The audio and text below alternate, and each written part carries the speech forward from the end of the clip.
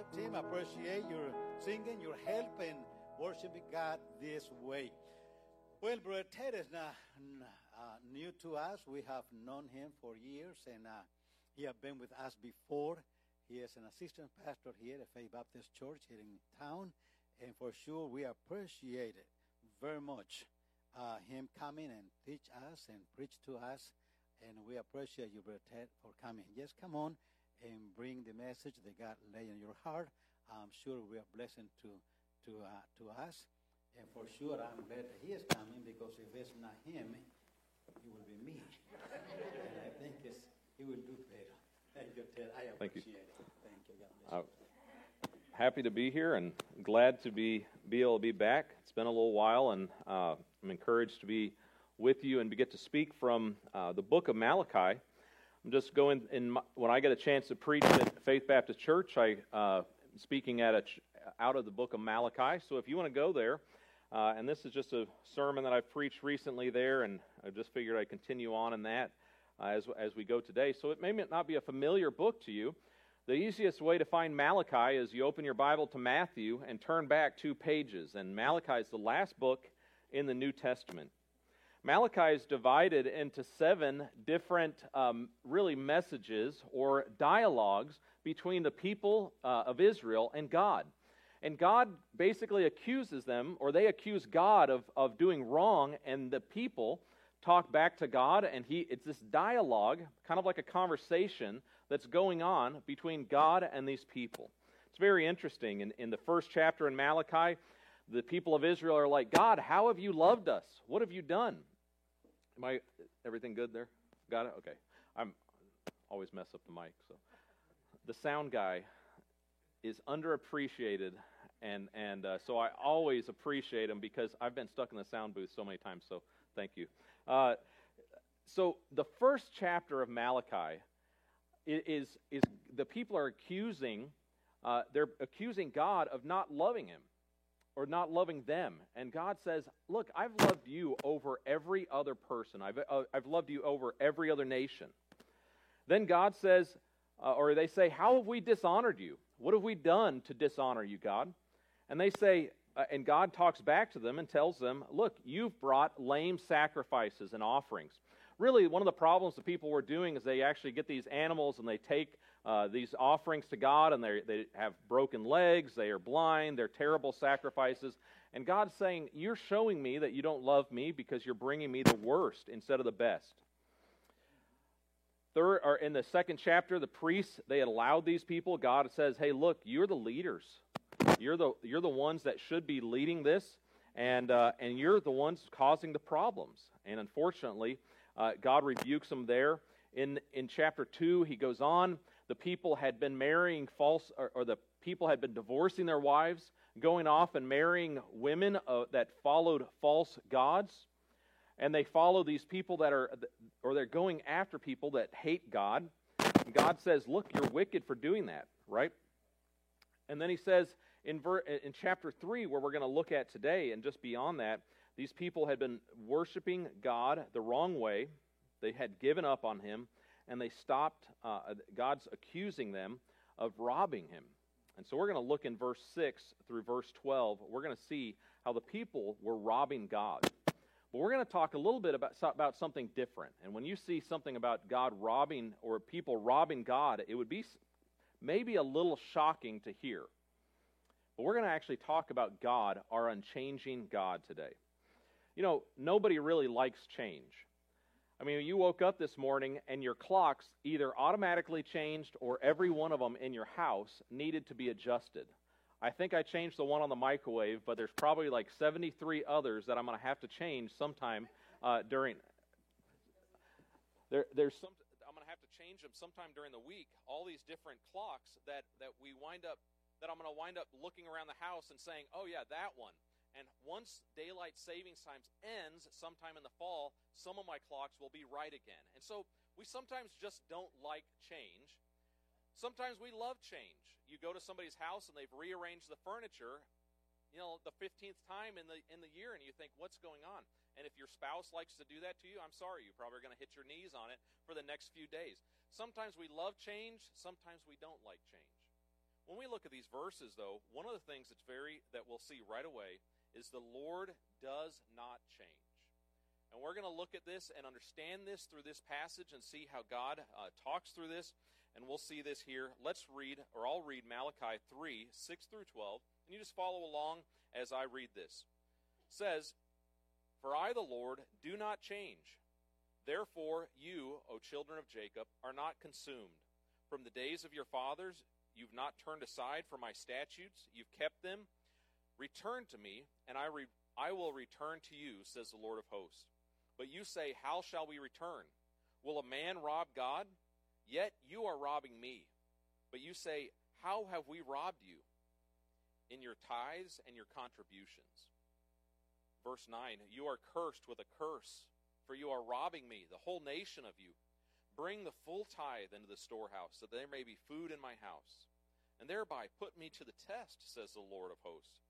If I will not open the windows of heaven for you and pour down for you a blessing until there is no more need, I will rebuke the devourer for you, so that it will not destroy the fruits of your soil, and your vine in the field shall not fail to bear, says the Lord of hosts.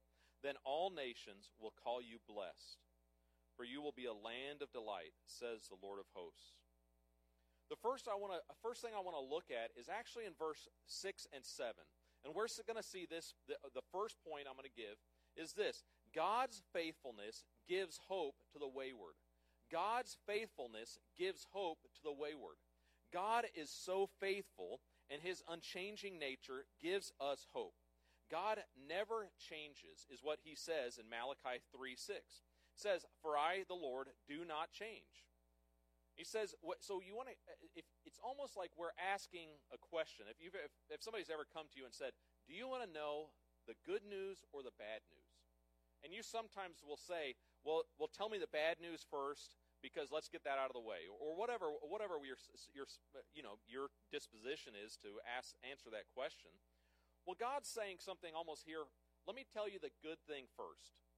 The good thing is, I never change. I never change. In theology, we call this God's immutability.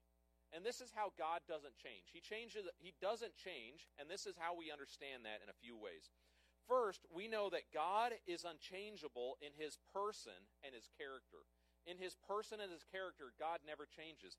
Hebrews 10 through 12 says this: "And Lord, you, Lord, laid the foundation of the earth. In the beginning, and the heavens are the work of your hands. They will perish, but you will remain. They will all wear out like garments. Like a robe, you will roll them up. Like a garment, they will be changed. But you are the same, and your years have no end." God never changes. Later on in Hebrews, it says in Hebrews 13:8, Jesus Christ is the same yesterday, today, and forever. Second, we know God never changes in his purpose and plan. God's character stays the same, his person stays the same, but his plan doesn't change, his decree or his purpose. Now, if you're a parent, or actually if you're a kid, you probably understand this well. Sometimes parents change plans, right? They say, hey, we're for sure on spring break week, we're going to do something fun, and we're going to go somewhere, or whatever's going to happen. And then, all of a sudden, work says you can't get off. Or the week goes by so quickly, you don't wind up doing anything fun. And what do the parents or the kids say? You promised, right? You promised me that this was going to happen. And what do the parents say? Well, hey, something came up. Plans changed, right? God never changes in his plans or his decree. God is always and for always has known what he's going to do and his plan. Psalm 33:11 says this: "The counsel of the Lord stands forever, the plans of his heart to all generation." God extends his redemption, his redemptive plan to all people, and it will not change forever. Philippians 1:6 says this: "I am sure of this, that he who began a good work in you will bring it to completion at the day of Jesus Christ." God is working for redemption in us and throughout this world, and his plan won't change. It's not going to change. But third, God is unchanging or immutable in his revealed truth, his affirmations, and his promises. God is not subject to the change of mind. And now Now, this could be a long discussion on theology, but I'm just going to throw this out there. God doesn't change his mind, his decree, and his plan. And we know this because the Bible says it. It says in Numbers 23:19, God is not man, praise the Lord, that he should not lie, or a son of man that he should change his mind. Has he said, and will he not do it? Or has he spoken, and will he not fulfill it? Isaiah 54:10 says, For the mountains may depart, and the hills removed, but my steadfast love shall not depart from you, and my covenant peace shall not be removed, says the Lord, who has compassion on you. God says to Israel, I'm not going to change, and I'm not going to stop loving you, and I'm going to have compassion for you. And if I could tell you one thing, if you would remember this today, God never breaks his promises. No matter what, God never breaks his promises. You may think, man, my parents' plans changed for spring break. My boss told me I would get a promotion, or whatever it may be. And you think those plans change. We live in a world of broken promises. God never changes, and he never breaks his promises. But the bad news in Malachi 3:6 is this. It says in Malachi 3:6 and 7, or verse 7, From the days of your fathers you've turned aside from my statutes, and you've not kept them. Return to me, and I will return to you, says the Lord of hosts. But you say, How shall we return? So, since we know God is unchanging, since God never changes, we know that he is always ready to forgive. God's always ready to forgive. Now, when we look in Malachi chapter, when we look in chapter 3, verse 7, it says, From the days of your father you've turned aside, you've messed up, you've sinned against me. And so the bad news for Israel is that they've sinned. They've turned from God. They've disobeyed him. And that's bad news when people disobey. But God says, I am willing for you to return to me. Here's what we want to learn from this passage, and one of the keys that we're going to focus on. Well, now, we read it, and you may have heard the word tithe, and you think, man, he's going to preach on giving. And Pastor Jeremy probably wanted him to come preach about giving. We didn't talk about that at all when we talked for half an hour. You know what I wanted to preach just from this is what we've been going through is an encouraging thing to me that God doesn't change, but he's always ready to forgive. And Israel was here saying, God's saying to them, return to me. But they asked this question at the end of verse 7. How shall we return to you? It's almost like, what have we done? We didn't do anything. God, I don't know. We've been sitting here in the promised land, and we haven't done anything wrong. We're good. I mean, we still every once in a while bring you a sheep or a lamb that's blind or lame. I mean, every once in a while we tithe to you or give. I mean, we are maybe not as devoted as we never ever were, but, you know, we are still living in the same place. So, God, we haven't changed. It's got to be you, God. Let me say, whenever you start thinking that in your mind, that God's changed and he needs to come close to you, probably it's a heart that we need to actually surrender to him and come back to him. I have this dog, and he's somewhat insane, okay? He's probably some kind of German short-hair pointer or some kind of pointer mix, right? And he's a stray that we found and got him trained to do some different things. And I like to go to his empty field, and so he can just run and burn energy. And so I have these Frisbees that I throw as far as I can. He gets them and runs back to me after he does like 73 laps. And, he's just kind of clinically insane, it seems like, because he just got so much energy.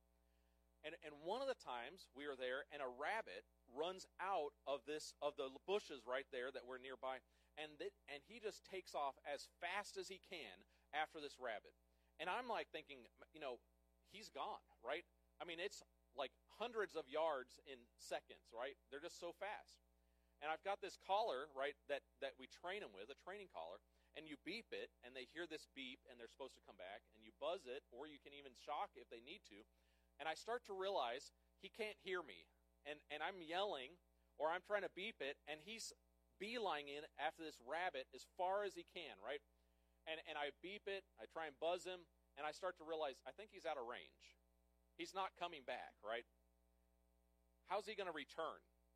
And I'm over here like, hey, come back, bud. His name's Tex. Tex, come on, right? Come back here. He doesn't care. He's running after this rabbit as fast as he can. This is almost like Israel.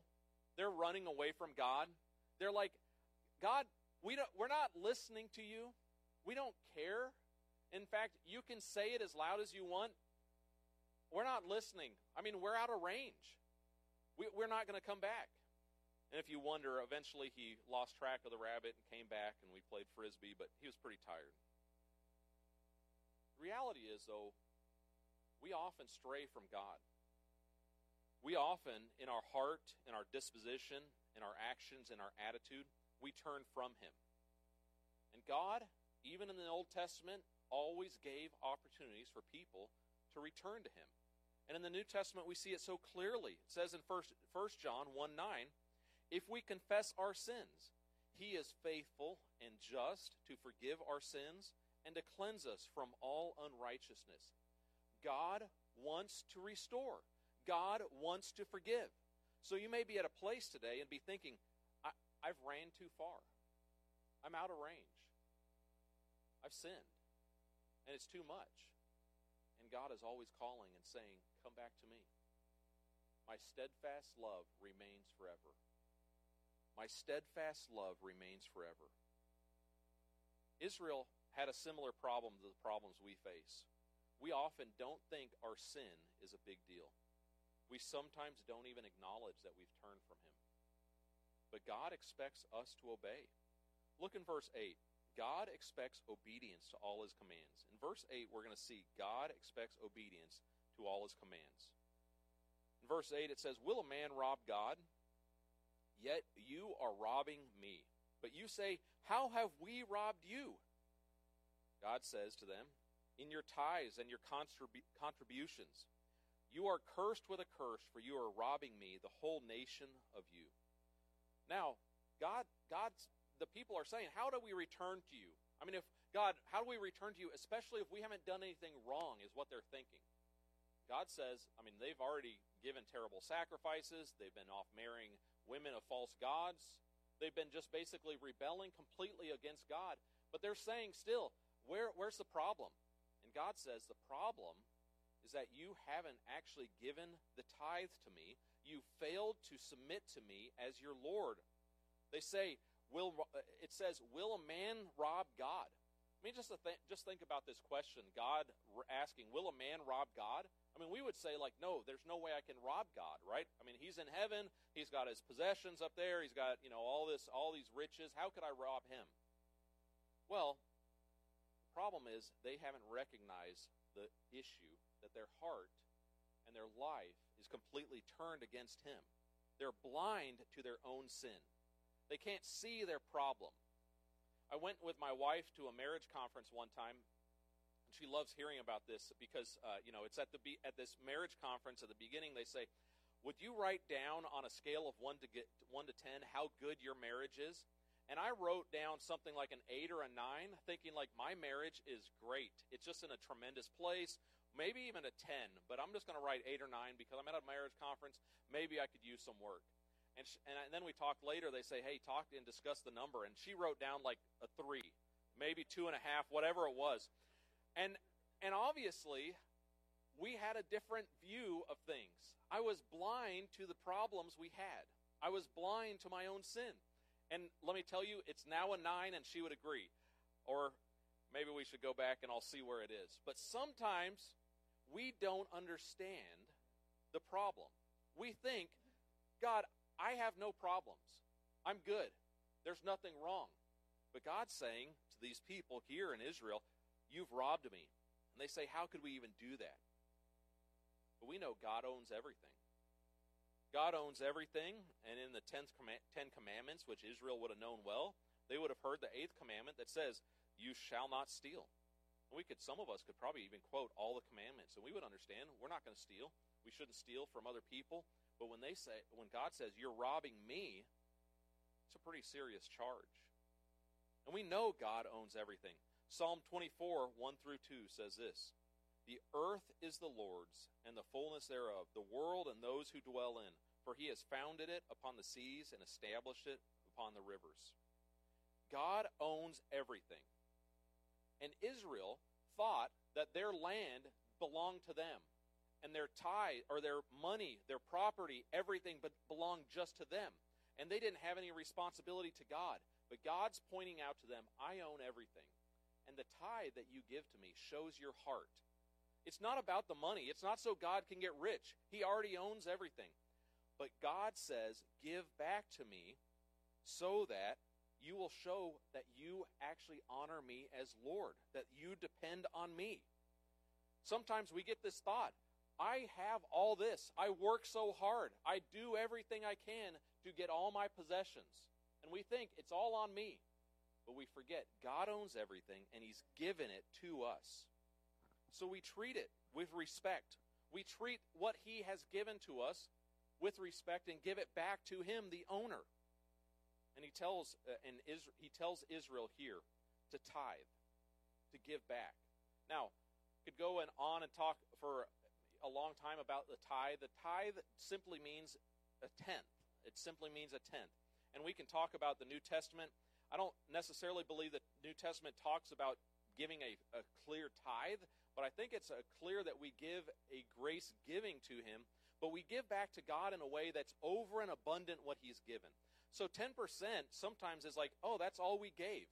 But Israel oftentimes gave above and beyond that. Every third year, they gave to the foreigner, the sojourners. They often, if you thought about what they gave, it may have been more like 20 to 30% of their income, depending on the year.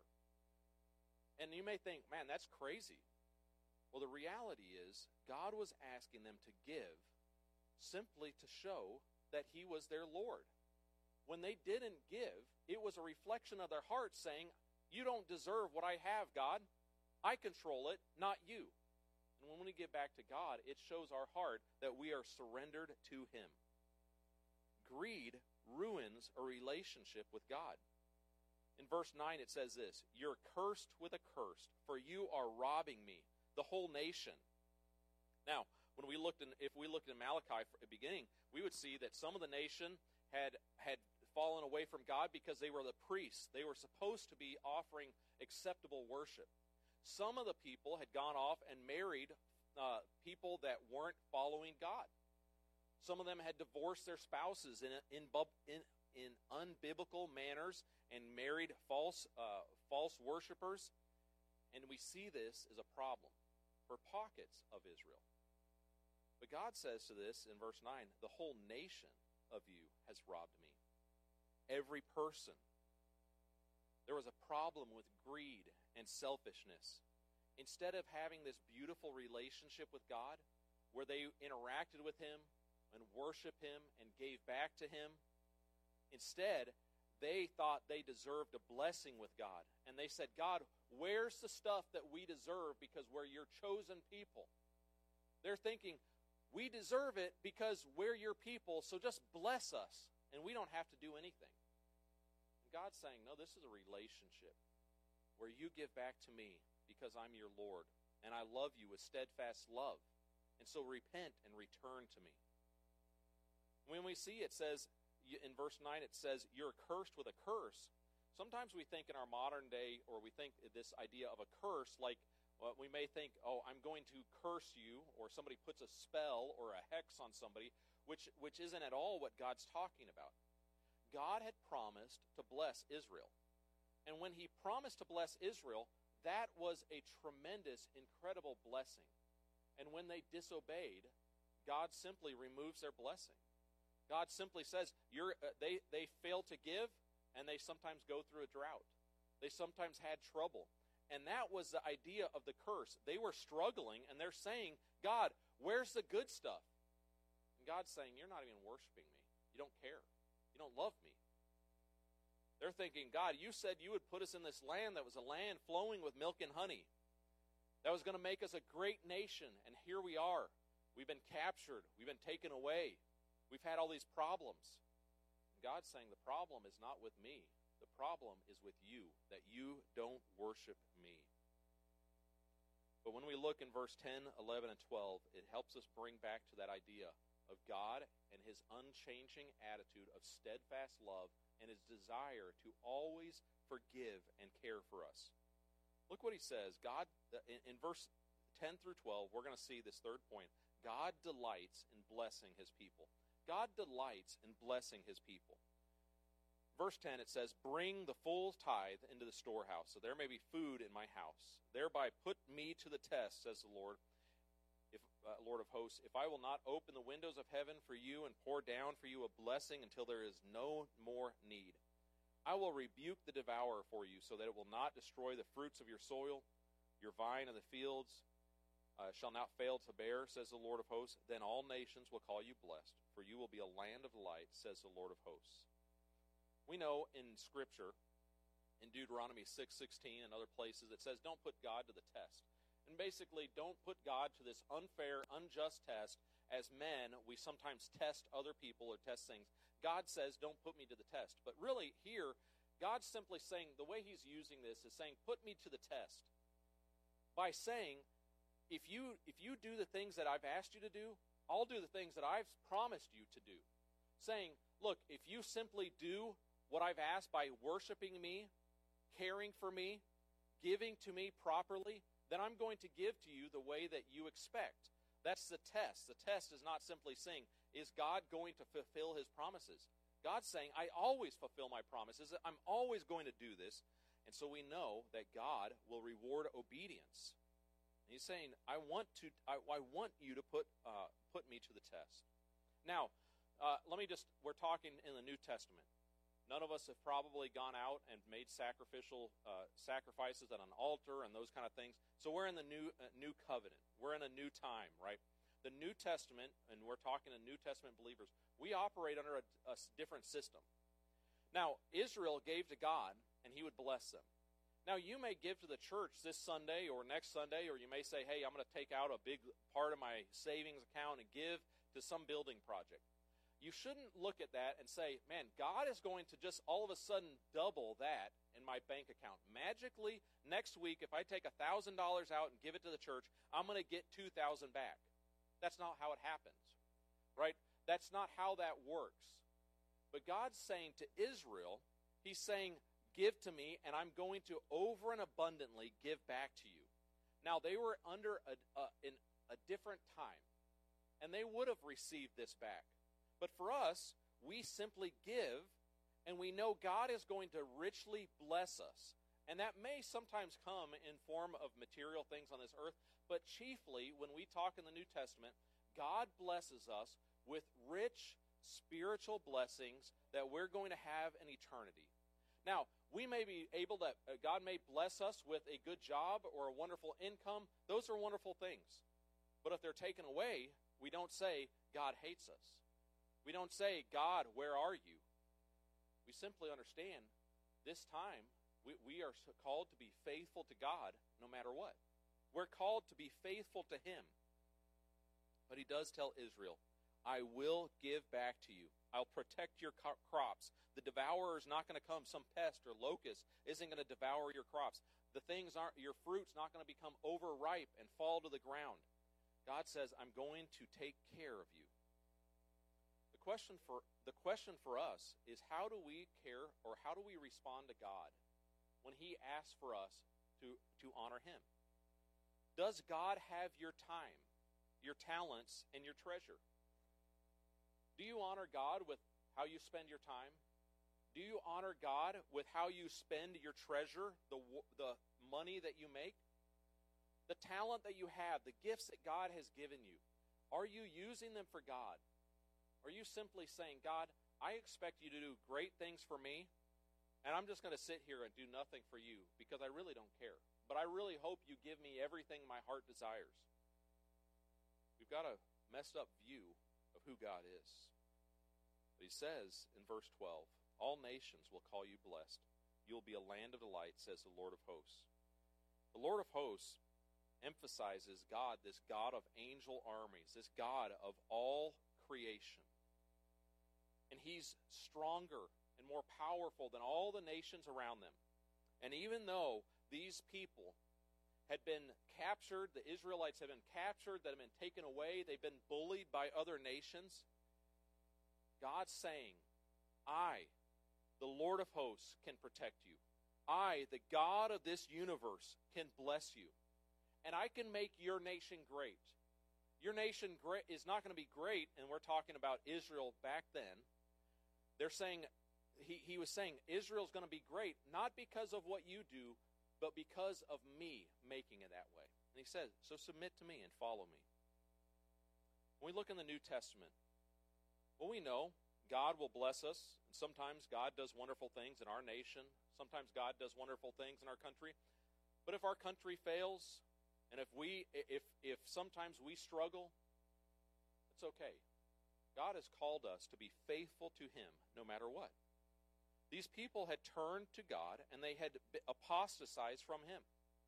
They struggled. And individually, these people had turned from God, and they weren't steadfast in their love to God and their obedience to Him. Sometimes we think, God, you've moved far from me, and not me from you. But that's wrong. And when we look at this verse, in Malachi 3:6, and we see that God is unchanging, it gives us so much hope. Because we understand God's love never changes, and He's steadfast and endures forever. Think of this story in the New Testament.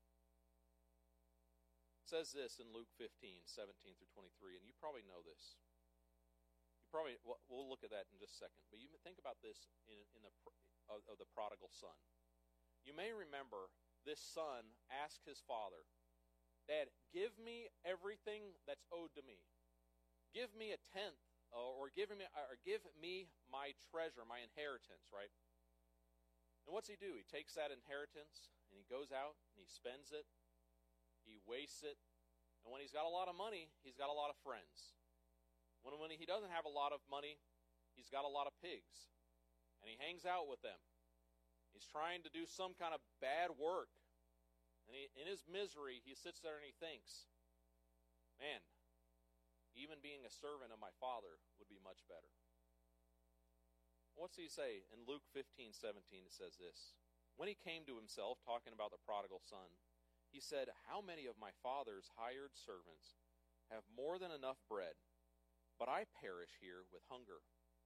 I will arise and go to my father's house, and I will say to him, Father, I have sinned against heaven and before you. I am no longer worthy to be called your son. Treat me as one of your hired servants. And he arose and he came to his father.